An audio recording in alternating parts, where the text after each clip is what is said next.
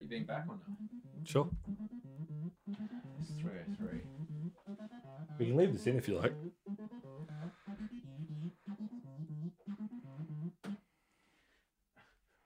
Anytime this fucking 3:03 is on and you press record, it wouldn't have recorded.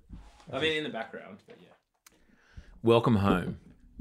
It's great to be back, as of 5 hours ago. Quick fire trip to the States, huh? Correct. A lot's happened since you were gone. Walk me through it. Me and my friends won a golf 4-man scramble competition. Yeah, you showed me a photo of that. I showed you an Instagram post from Marrickville Golf Course. Well, that's huge, you know. That's probably the biggest thing that happened. That's way big. I mean, I was just sort of vegetating in the American Northeast. Yeah. First time since COVID I'd left the country. Really? Mm-hmm. Actually, I haven't left the country since COVID. I returned to the country in like February 2020, like a month before it hit our shores, I suppose. I was also in America just before. Maybe it was a little bit earlier. Maybe it might have been the end of 2019. Do you want to give you like a little preview of how America has changed over the past few years? Oh, yeah. The cars are a lot bigger. The cars have gotten like noticeably bigger on average. Do you think that's got anything to do with the universal zeitgeist? Or just I think American it's just the arc of history, you know? It's the arc of history. Everything goes bigger and better. I have no other observations apart from that.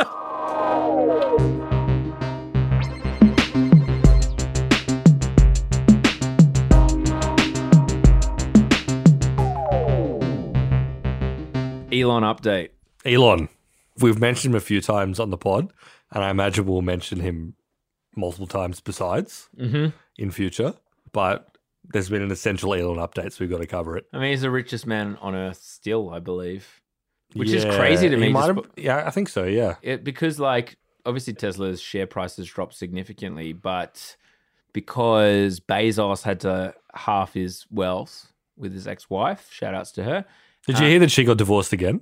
Already? I didn't hear the divorce part. She is in the process of getting divorced again. Did the guy get to keep half of hers? Well, that's the question. It's not clear from any of the coverage. Surely prenup there. There'd be a prenup. Because he's just like a teacher. Yeah. Which was beautiful. I read the announcement that she was getting divorced from this like Seattle teacher. And I was like, get that bag, King. Like, if this guy walks away with like $30 billion, that's living. But I feel like there must have been a prenup. Yeah. Anyway, so. But regardless, this isn't about Jeff Bezos. No. And I'm sure if Elon's listening, which he might well be. He could be. He'd be annoyed that on an episode about him, we're talking about Bezos. Let's get away from it immediately. Let's get back to the main event. I'll check out the numbers and see if there's a big drop off there. Not by big, I mean like one person. person. Guy. If there's one guy that logs off, then we know who it was. But Elon, obviously, Twitter, tried to buy Twitter. That's ongoing, the dispute. We've touched on it before.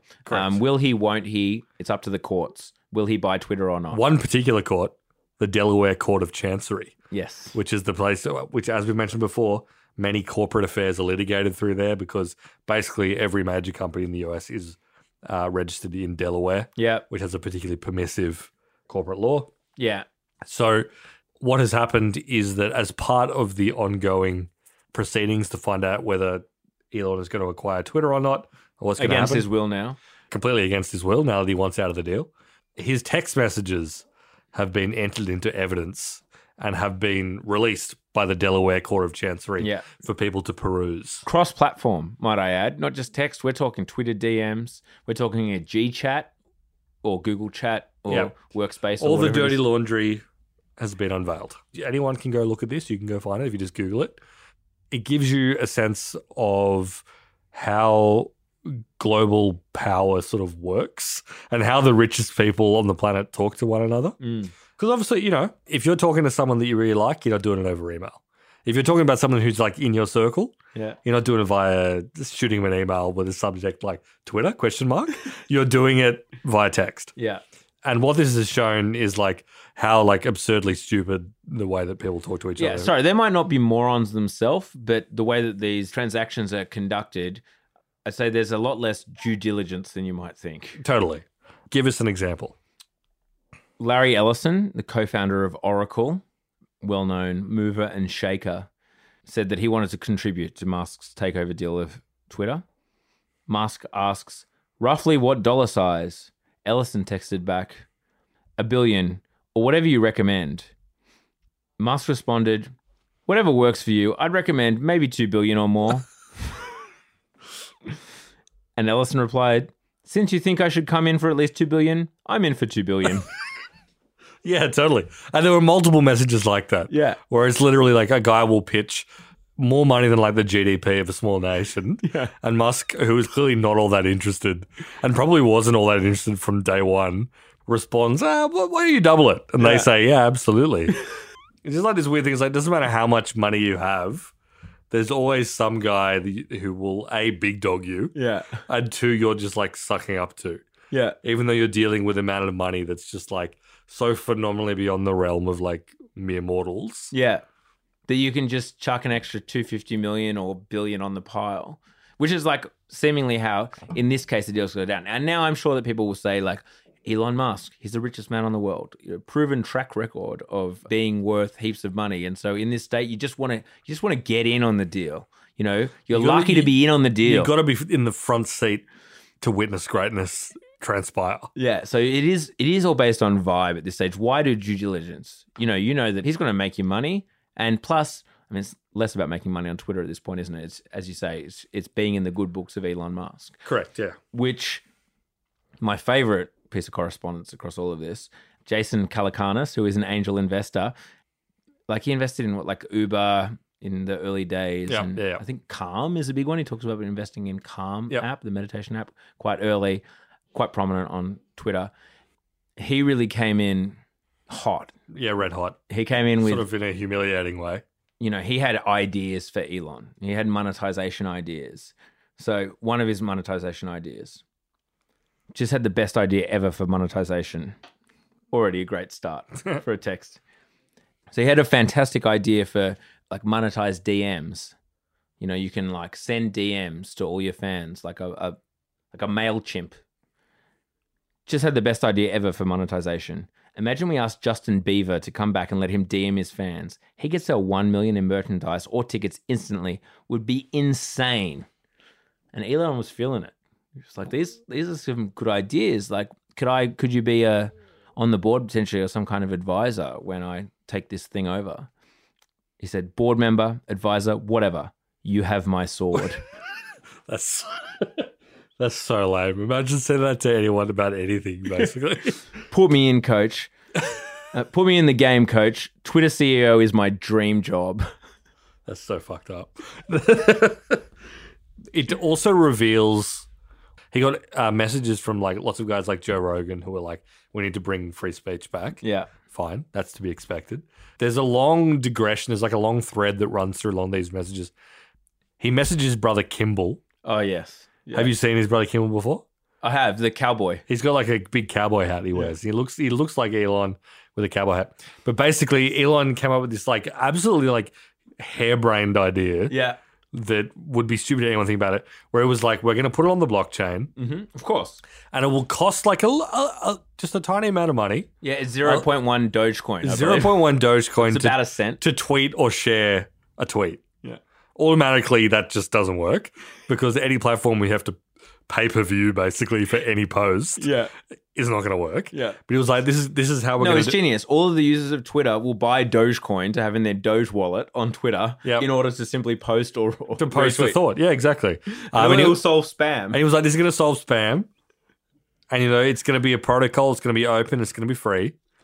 And basically, that's obviously his idea until someone else messages him a week later about blockchain Twitter.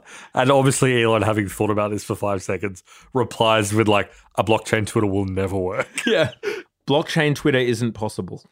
So I would love like an insight into like what he was thinking in the week before excitingly texting his brother about blockchain Twitter. The guy is about to spend $44 billion on a platform. Like, you would have thought you maybe would have thought of these ideas before you make the offer. He's just make the offer, then come up with a blockchain idea. He's doing free association. He's locked and loaded. He's firing from the hip, but obviously has no idea quite what he wants or what he's doing from it. But Kalinakis then got skewered though after his initial enthusiasm. So apparently, because we got a deal happening here, folks. So like the deal makers are on the loose. They're making deals. So he started apparently shopping around on his own accord for people to contribute to be part of the deal, to like, because he's like an angel investor. He was basically saying like, hey, want to be part of this Twitter deal, to all of his contacts to put together a bunch of money to contribute to Elon's buyout. Got back to Elon and he was not happy about that. Morgan Stanley and Jared's like Elon Musk's right-hand man guy, think you are using our friendship not in a good way. This makes it seem like I'm desperate. Please stop. And only ever wanted to support you. Oh, God. Oh, dear. Brutal. He went from, he's thinking Twitter CEO and then, oh, dear. The overwhelming sort of like through line of all these messages, if you read them, is basically some of the most powerful, objectively most powerful people on the planet in terms of the amount of capital they have under their thumb, basically. Messaging Elon being like, I have all these bold ideas for Twitter. I have all this money I want to contribute. And Elon responding basically with the equivalent of like, haha, okay, or cool, or like send me a pitch, or like completely basically brushing them off. Yeah. I will say the person that comes out the best throughout all these messages is basically Parag Agrawal, the current CEO of Twitter. So basically there's a sort of a narrative that runs through here. Jack Dorsey also sort of sucks up to Elon a lot through it. He's obviously very happy that Elon's going to acquire it. He feels like his original vision for Twitter is on the cusp of being realized. He's trying to like connect Elon with Parag, who's obviously Jack's successor. And basically Parag, who is like an engineer and thinks in terms of an engineer. CEO is what he is now, but he's at his core, he's a very, very smart engineer. Previously the CTO. And basically, in his first message to Elon, Parag was like, okay, great. Explain to me the things you want to do with Twitter. I would love to help you realize this vision, because obviously I think this was the point where Elon was just buying up a bunch of stock. This was way before that he was harboring dreams of owning it. And he was like, here are the ideas. Let me take these ideas. I'll tell you what we can do, and I can tell you what we can't do, and I'm going to explain exactly how that's essentially going to work. And then he messaged him again after Elon tweets something like, it was one of his like insulting things. It was like, Twitter sucks. Yeah. Twitter's bullshit, blah, blah, blah. And Parag was like, look, you can tweet that. That's totally your prerogative, but it makes it very hard for me to implement the stuff that I'm trying to implement on your behalf, essentially. So he comes across as a relatively like level-headed guy, trying to do the best with what he has at hand. But everyone else just comes off as a complete like... Oh, but then Elon is talking to Jack and they're like, it's clear that you're not going to be able to operate with Parag at this stage. You can't, It's just not going to be possible. Because he dared to say it's not very helpful for you to be tweeting this stuff when I'm trying to sell your ideas to the staff. Like turd emojis or whatever. while it's just wonderful to see essentially the global corridors of power. Yeah. Vast amounts of money, as I said, like more than most sovereign states. Yeah. Being sort of like moved around at a whim by a bunch of guys who just like seem fundamentally uninterested and are just trying to like big swinging dick one another. Yeah. With no real care as to what's going to happen eventually, apart from just sort of like being where the action is. Yeah. Dopfner was another one that he's the guy who did Politico and other things. So he also put in a pitch, I guess, to be CEO type vibe. He had like a 10-step plan for how to fix Twitter. Again, they have real boomer level grammar. Yeah. So literally like verbatim, step 1, this is in the Dopfner plan, 1 dot close bracket, comma, space. Solve free speech. Yeah. That's good. And then the idea, a marketplace of algorithms. If you're a snowflake and don't want content that offends you, pick another algorithm. Yeah, no, that sounds great. Bold. This is what we're talking about as like pitches to be a CEO of Twitter. I'm into it. One of Elon's those suggestions, which I was into actually, get Oprah on the board. That's great. That's bold. Yeah, that's huge. I mean, how could you? What can you do about that? That's innovation. Get Oprah on the board. He was like, a lot of these corporate governance types don't know what they have. It has no value, corporate governance. And maybe he's right, maybe he's wrong. I don't know. So get Oprah on the board. Get Oprah on the board. Vibes. It's all vibes up there. by the sea, which is in some ways it's vibes down here, it's vibes up there. What's happening in the middle? That's where you got all your MBAs, you know. That's exactly right. Everyone's like feeling vibes, and the NBA sort of like execute. That's fine. It's certainly vibes down here. The other one was the president of Riot Games, Mark Merrill, wrote, and this is a direct quote, "You are the hero Gotham needs. Hell effing yes." Oh. Dear me. So we got Batman, we got Lord of the Rings. And this is what we asked for. This is what we asked for. This is it. This is the people running the world now. The one I found particularly funny, Mark Benioff, who's the CEO of Salesforce, obviously a massive tech company, texts Elon out of the blue after this announcement, and quote, "Happy to talk about it if this is interesting. Twitter conversational OS, the town square for your digital life." Oh, yes. And then Musk just replied, "Well, I don't own it yet." Oh, cool. that was the whole thing. The town square for your digital life. That's like the bold thing from Salesforce, which basically underpins a huge volume of like global commerce. Yeah. Part of like the texture of like the flow of capital globally is run by OS. That's what he had. The town square for your digital life. That's some real early kind of 2010s era digital cultures. That was real university stuff. Twitter as the town square. I'm glad that he's pulling it now. I mean, these are geniuses. These are the geniuses. This is the best thing.